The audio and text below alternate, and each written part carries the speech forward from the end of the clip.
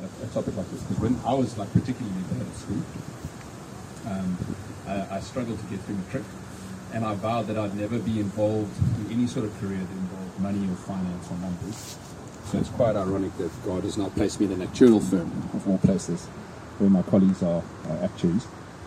But here we are. You don't have your professor, but luckily enough, the Bible has a lot to say about money and finances. So it's not necessarily a rocket scientist or a professor that's required to really, I suppose, exposit what we find within the Bible, and specifically today within Proverbs.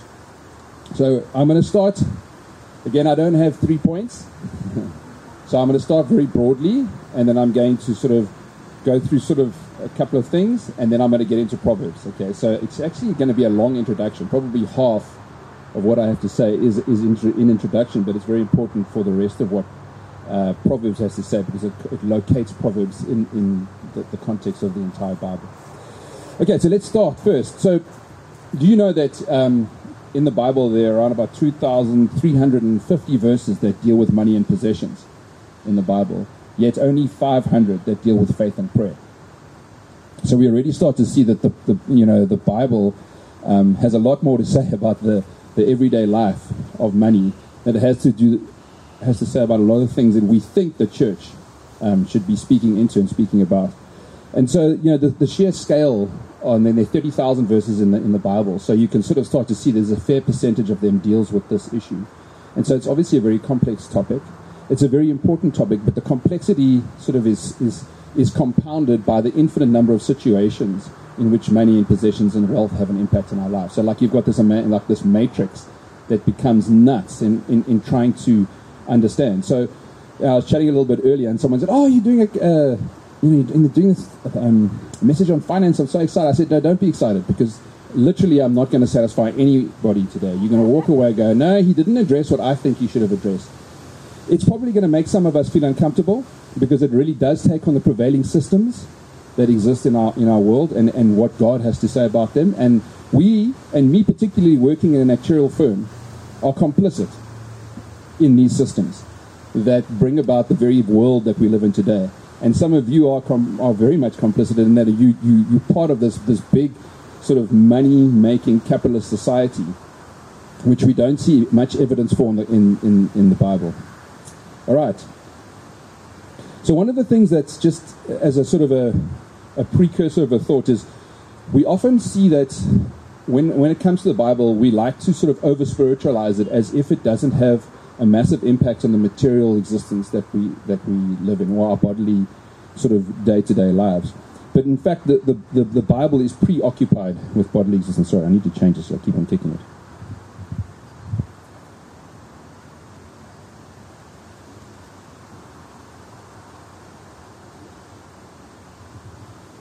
All right, so it's preoccupied with this idea of bodily existence. God created the world in Genesis. It's a real world of food and work and sexuality, and God declares it to be very, very good. We have the Ten Commandments. They're not just arbitrary regulations, but they're wisdom of how the world should work. And it's almost this non-negotiable rules as to how you need to live to be in sync with the created order. So you can imagine if we just decided, well, do not murder, isn't something that we should pay much attention to. Imagine the created order. Imagine what society would look like if that sort of cornerstone rule was not in place. So it's very much about our daily existence. And then, of course, we have this all culminating in the incarnation of Christ, the incarnation being made flesh. Jesus, the Word, became flesh. And what did he do? He healed people. He fed people. He cast out demons. So basically what he was doing is he was bringing about physical restoration and rehabilitation of bodily life, of bodily people who had lost their capacity for a viable bodily life in society. And you see how it all works. People who are bodily people who lack, and Christ comes and physically does something to restore them in society. So when it comes to money and finance, we must be very careful that we don't also just spiritualize it and cast it in this sort of heavenly realm as if it doesn't have an impact. It does. It has a massive impact on our bodily lives as human beings in the material world. And obviously, the more wealthy you are, the less you believe that, right? So in preparing this message, I've unashamedly use a book called Money and Possessions by Professor Walter Brueggemann. If you can get hold of any of his stuff or listen to any of his podcasts and really get to the heart of what God has to say about wealth, and this is I would advise you get hold of this book. So what I want to do is I actually want to start in the sort of broad introduction and look at the 6 theses that he sets out for money and possessions. And what he does is he sets them out, as in how these theses cover the entire Bible, and then he looks at how the current day market ideology contradicts those, how it stands in contrast to the biblical idea of God's economy. And this becomes a very important backdrop to Proverbs, because Proverbs is not, if you read it, it's wisdom saying. So there's not always a sort of a golden thread or a theme that you can follow. But if you stand back with these 6 theses and then you look at Proverbs, you start to see a lot more of the wisdom that it has. Okay, so here's the first one. Money and possessions are gifts from God. Money and possessions are gifts from God. So creation theology says that God created all that there is, and all the wealth that we have today is a product of the earth and the gifts of those natural resources that God has given us, from which all wealth comes. It's a gift given to us by God. The market ideology contradicts that and says, no, there are no gifts, there's only ownership, and there's reward for adequate performance and production. So the better you are, the more you get. And what this does then is creates an illusion of that you are self-made, an illusion of self-sufficiency, illusion that ownership is absolute. Once you own it, it's yours. And so when you see the earth and resources not as a gift, but as something to be owned, something to be acquired, you start to understand how in history conquest and colonialism has been justified. It's not a gift. I own it. It's something to be controlled. And it also gives us a lot of understanding as to why so much of today's wealth is in the hands of so few in this world and in our country. Because we don't see these gifts. We don't see these resources that we acquire as gifts, but as owned. Okay, second thesis. Money and possessions are received as a reward for obedience. Now, this one will jar you a little bit, but there's no doubt that there's a robust quid pro quo in the Bible, a connection between obedience and prosperity. And I'm going to read a lot of scripture. I'm expecting you to look at it. You can probably take down the citation and go in, but I'm going to move through scripture pretty quickly because there's a lot to cover. Psalms 1:1-4 introduces the entire book of Psalms. Happy are those who do not follow the advice of the wicked, or take the path that sinners tread, or sit in the seat of scoffers, but their delight is in the law of the Lord, and on his law they meditate day and night. Now notice the transition. If you obey God or obey the law of the Lord, they are like trees planted by streams of water, which yield their fruit in its season, and their leaves do not wither. In all that they do, they prosper, linked to obedience, and then it says, not so the wicked. Not so the wicked. So this is a difficult one because we see in South Africa that the wicked have indeed prospered for hundreds of years. And their wealth is a direct connection to the wickedness of the past that gives us the wealth that we have today.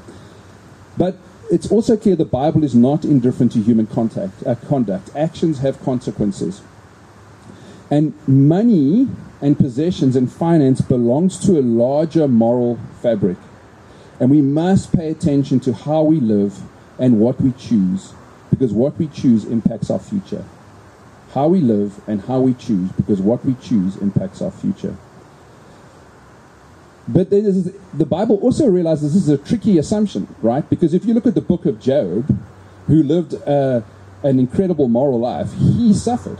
He suffered death in his family, he suffered illness, and he lost everything that he has. So this is not a simplistic formula, but this thesis does say that you just can't do anything with your life that you want and expect it to turn out well. There is a congruence between your actions and consequences, both as individuals, as families, as communities, and as countries. There is that connection, and it is throughout the Bible. Market ideology contradicts this that says it is the productive, not the obedient, the productive who should receive all the rewards that the system has to offer. And even though these rewards often do not go to the productive, but to the well-advantaged and well-connected. So it's an irony of this market ideology that the most productive, those who work the hardest, must get everything. But we know that actually in real life it doesn't really happen. And this speaks into this whole idea of historical wealth and systemic privilege. And that's a massive subject on its own. But this idea that we believe that all the wealth that I have and everything that I have is because I've worked hard and productive is actually a total lie. It is because of history and of systems that suit certain people and don't suit others. And that's a whole nother discussion. But just interestingly around this idea of how the advantage get rewarded. Those who have resources can benefit from the system. So I was in a meeting the other day with an actuary, and he's written a massive paper on the impact of medical negligence claims on hospitals and the way in which it's basically really just robbing the public health sector of its ability to deliver health. And he gave me the stat, and I went and checked it up, and it's right. There are 60 million people in South Africa. 9 million on private healthcare, that includes me, so that's Discovery, Momentum, and so on. The same amount was spent on private healthcare in 1 year for 9 million people as was spent on healthcare for 51 million people in 1 year. 210, 215 billion rand in healthcare in 1 year, spent on 9 million people as opposed to 51. And you start to see how this idea of productivity and advancement and connection starts to play out in our daily lives. Right, third thesis. Money and possessions are to be shared in an neighborly way. Right, this is the core theme of biblical faith, that economic practice and policy must be ordered to serve the common good. It must be ordered to serve the common good. Isaiah 58:6-7. Is this not the fast that I choose, to loose the bonds of injustice, to undo the thongs of the yoke, to let the oppressed go free, and to break every yoke? Is it not to share your bread with the hungry, and bring the homeless poor into your house, when you see the naked to cover them, and not to hide yourself from your own kin? And then Jesus picks up at this theme in Matthew 25:34-40. The king will say to those at his right hand, come, you that are blessed by my Father, inherit the kingdom prepared for you from the foundation of the world. For I was hungry and you gave me food. I was thirsty and you gave me something to drink. I was a stranger, you welcomed me in. I was naked and you gave me clothing. I was sick and you took care of me. I was in prison and you visited me. Then the righteous will answer him, Lord, when was it that we saw you hungry and gave you food, or thirsty and gave you something to drink?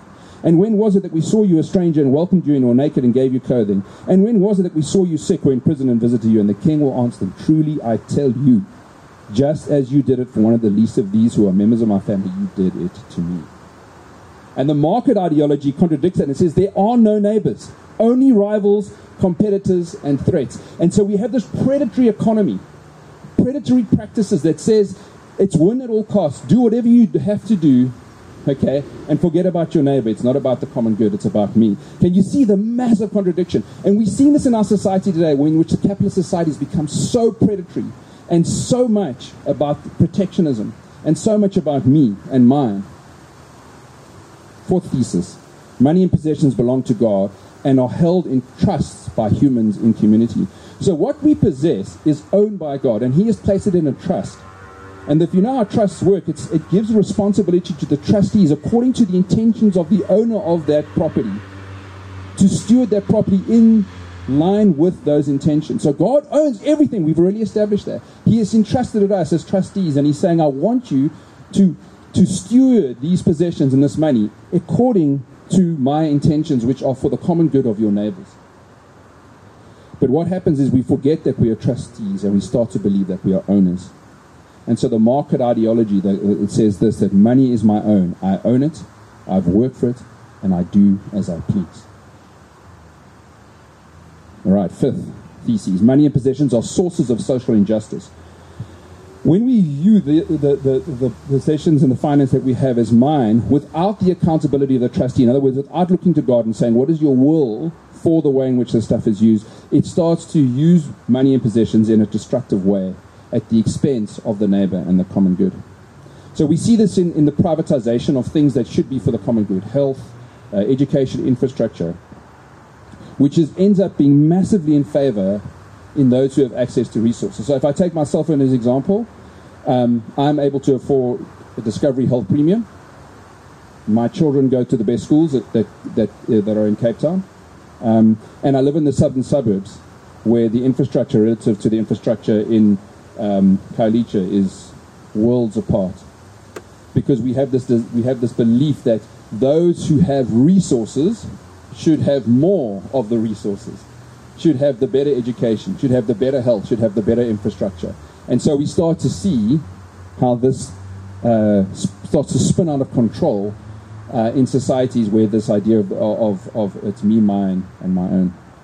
Sixth thesis: money and possessions are seductions that lead to idolatry.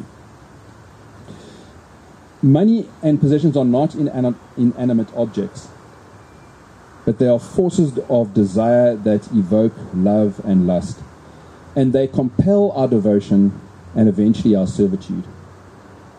And we know that feeling we get when we see that possession that we want or we desire, right? It actually has an emotional impact on us. It makes our heartbeats increase, and sometimes it takes the money out of our bank account far quicker than we know.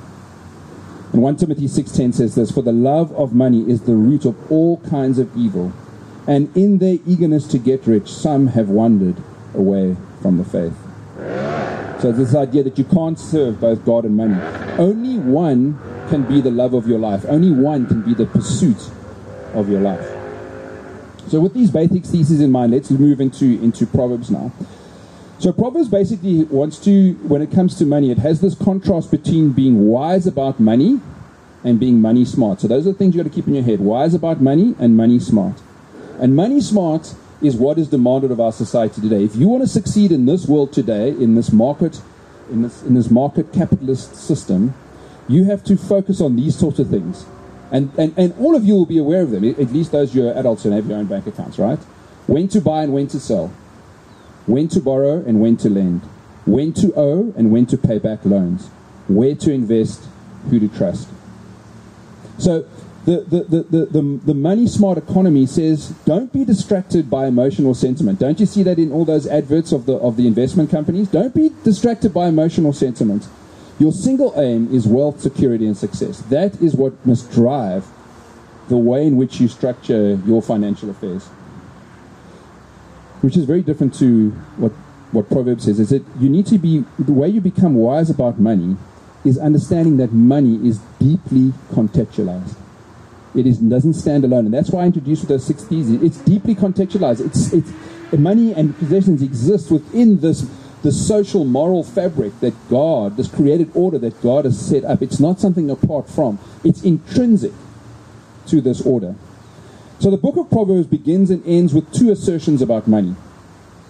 So Proverbs 1:10-18 looks at this idea of what happens when you're seduced by a bad company, the destruction that comes to yourself and that around you when you are seduced by people who are bad company. And it ends that section by saying this. It says, "Such is the end of all who are greedy for gain.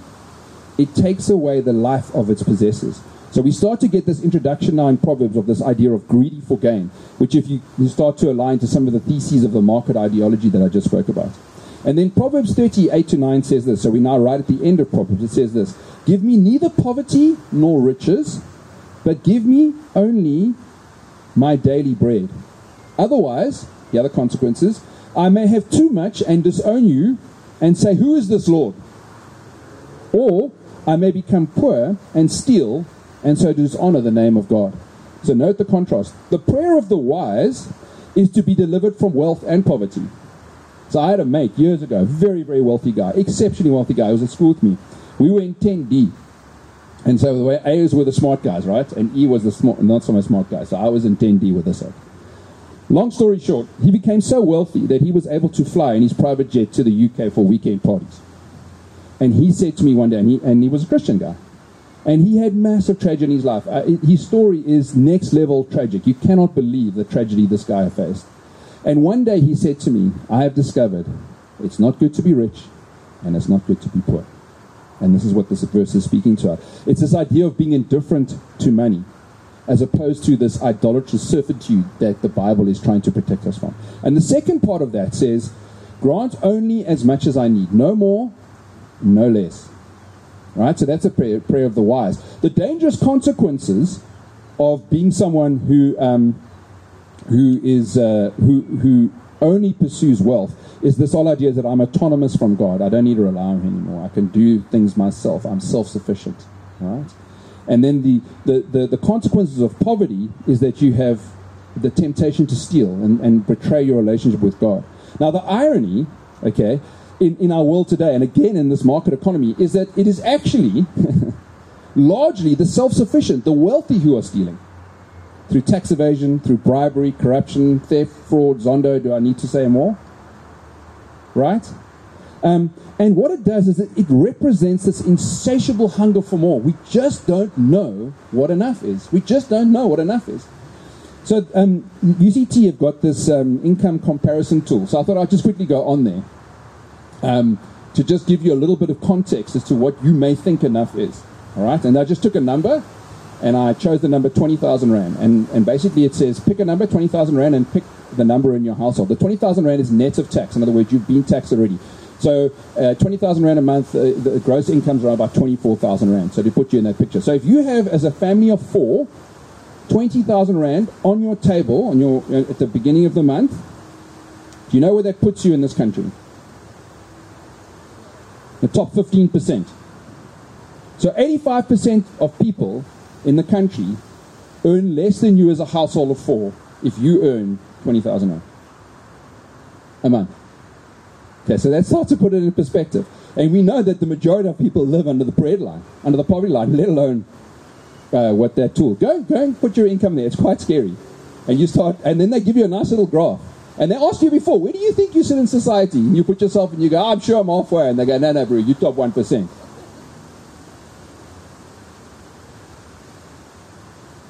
So the theme of Proverbs is that acquiring wisdom about money is a slow, long-term move from greedy for gain to trusting a generous abundance of God. So we're moving. It's slow. Greedy for gain to trusting in the generous abundance of God, that it will be enough for you so that you'll be able to serve your community. So it's this movement from servitude to money to freedom from money, indifference towards it, neither rich nor poor, enough, so that I can be a trustee.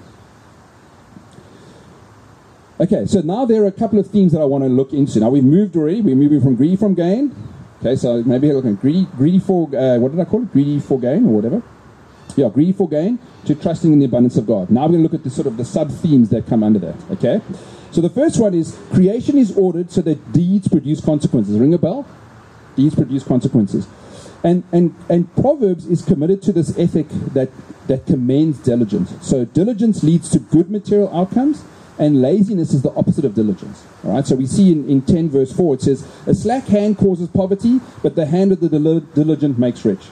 10 verse 26, "Like vinegar to teeth and smoke to the eyes are the lazy to their employees." I love that one. 12 verse 11, "Those who till their land will have plenty of food, but those who follow worthless pursuits have no sense." 14 verse 23, "In all toil there is profit, but mere talk leads only to poverty." 20 verse 13, "Do not love sleep, or else you'll come to poverty. Open your eyes and you'll have plenty of bread." Okay, so that's my big issue, like love sleep, right? Okay, so these, but what's interesting about these proverbs in this market-based economy is it's often used to condemn the poor, and they say, "Oh, the poor are lazy." That's why they don't have anything. But that's a very lazy argument, because if you've been listening very carefully, the reason that the poor are poor in the first place is because we are not good trustees of what God has bequeathed us, and we've got into this greedy for gain mentality, and we've taken it all for ourselves, and so no wonder they're poor. It's a very lazy argument. Okay, then there's a second aspect of this whole idea of deeds produces consequences, and it's the outcomes for those who are greedy for gain. Okay, so 15 verse 27 says this, "Those who are greedy for unjust gain make trouble for their households, but those who hate bribes will live." Okay, 15 verse 27. So the outcome, obviously, of greedy action is that there's going to be a disturbance. Something's going to go wrong in your family, in your community, in your household. Okay, and then there's this implication that those who have sufficient resources so that they're able to pay bribes. All right. In other words, they're pushing the unfair advantage of their wealth. Those who bribe will not live. Okay, they will not live, because it says there. It says, "But those who hate bribes who will live." So obviously, those who bribe will not live. All right. And Brueggemann says there's actually there's some violence that is suggested here, and it's not necessarily bodily assault, but it's economic and political violence, and it takes very little imagination to connect that to our situation in South Africa today, where those who have paid bribes and are greedy for gain have created a society where the most are living below the poverty line. And that is the economic violence that they experience. And what is their outlet? Their outlet is political violence. And every single day in this country, there are service delivery protests. Every single day. There are hundreds and thousands every year in this country. And what happened in KZN was just one step higher of the crying out of the poor. Because remember, it says the poor will steal. That's why we can't blame poor people when they steal. We've put them there. We've created an environment in which I would steal too. I would also be out there ransacking the place if I couldn't put food on the table or I couldn't pay my kids' school fees. What happened in KZN a couple of months ago is a warning that shot across the bow of the market economy in this country. That if we, as those who have, do not open our eyes, we mustn't be sorry and fall on our knees and pray to God when it's too late, when we've been run over because we have not listened to the economic violence that we are causing to the people in this country. And then it goes on to say in 28 verse 16, a ruler who lacks understanding is a cruel oppressor, but the one who hates unjust gain will enjoy a long life. So this cruel oppressor is a powerful person. It's a money smart person who lacks understanding of the neighborly purpose of money and possessions. And it's contrasted to someone who refuses to exploit people, who refuses to exploit situations, who refuses to rip the guts out of something because they just can. And those people are seen as having a long and peaceable life. And exploitation is a very, very difficult thing to get a handle on, right? Because we can talk about the exploitation on a macroeconomic level, all right, and how systems do that. But what in our lives, how do we exploit the situations in which we're in, right? And one of the interesting things is, I want to put this to you. If you buy something from a vendor on the street, and everybody, I've heard this before, and I was that sort of person, let's negotiate with this person. I'm like, no, it's not negotiation, that's exploitation, because it's an unequal power relationship. That person has nothing, and they're selling something for $10, and you're trying to negotiate down for $9. You don't need that R1, but they need that R1. That's the exploitation that we're talking about, that we rip the guts out of it, where one who hates unjust gain will enjoy it. It's an unjust gain to negotiate and to haggle with people who are poor.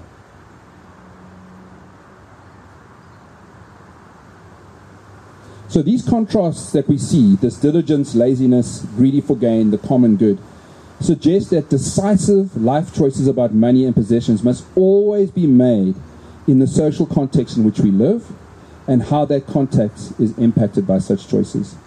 So this idea again that choices about money are not about money alone, but impact on the life and the well-being of the entire community. So I try to think about how this happens in our own lives, and one of the most powerful ways, and before I get a mixture of some water.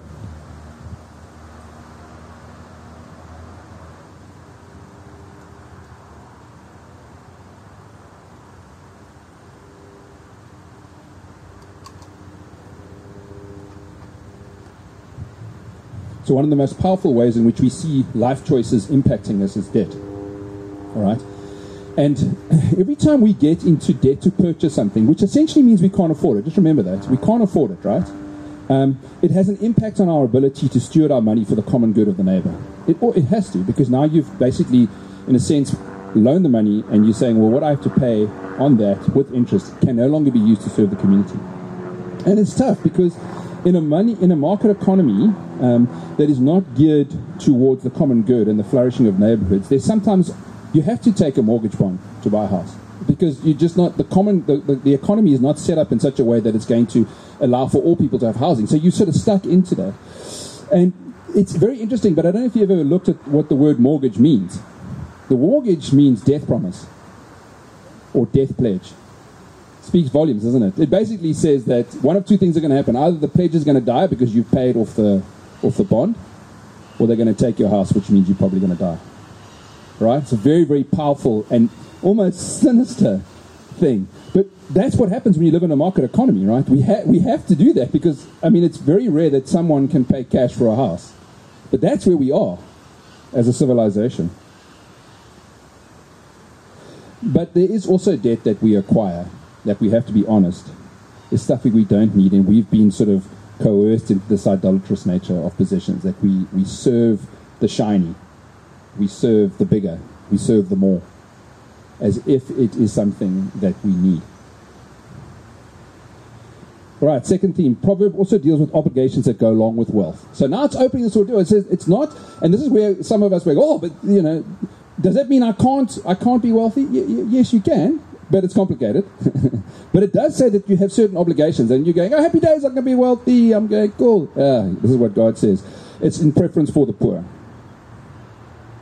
He frames it with reference to the poor. He frames the wealth that we have with reference to the poor. I'd love it if he frames it with reference to the car I can drive. But he frames it with reference to the poor. This is what he says. In 14 verse 31, those, in other words, those who oppress the poor insult their maker, but those who are kind to the needy honor him. 17 verse 5, those who mock the poor insult their maker. Those who are glad at calamity will not go unpunished. 21 verse 13, if you close your heart to the cry of the poor, your cry, you will cry out and not be heard. 22 verse 9, those who are generous are blessed, for they share their bread with the poor. 22 verse 22, do not rob the poor because they are poor, or crush the afflicted at the gate, for the Lord pleads their cause and despoils of life those who despoil them, in other words, who take away from them. 29 verse 7, the righteous know the rights of the poor, the wicked have no such understanding.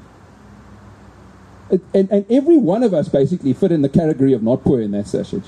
And it's very, very clear message that if your wealth has to be in preference towards the poor. This teaching clearly means to interrupt and contradict any sense that money is a private thing for one's self alone. In fact, God guarantees the legitimate presence of the poor in the community and the proper claim they have upon the community and upon adequate resources.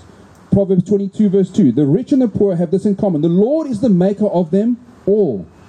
29 verse 13, the poor and the oppressor have this in common. The Lord gives light to the eyes of both. So the Creator refuses to discount or overvalue any member of the community. Discount or overvalue. He doesn't do that. Which is in extreme contrast to the money-smart economy that overvalues the advantaged and the connected, as if their wealth is solely a reward for their productivity free from any help. Elon Musk, richest man in the world, his dad owned an emerald mine. You know that? The Oppenheimer family, they acquired their wealth through diamonds on land that was colonized by the Dutch and the British and financed by a JP Morgan bank over 100 years ago. JP Morgan Bank is the biggest bank in the Western world. It's the 6th biggest bank in the world. The 5 biggest are in China.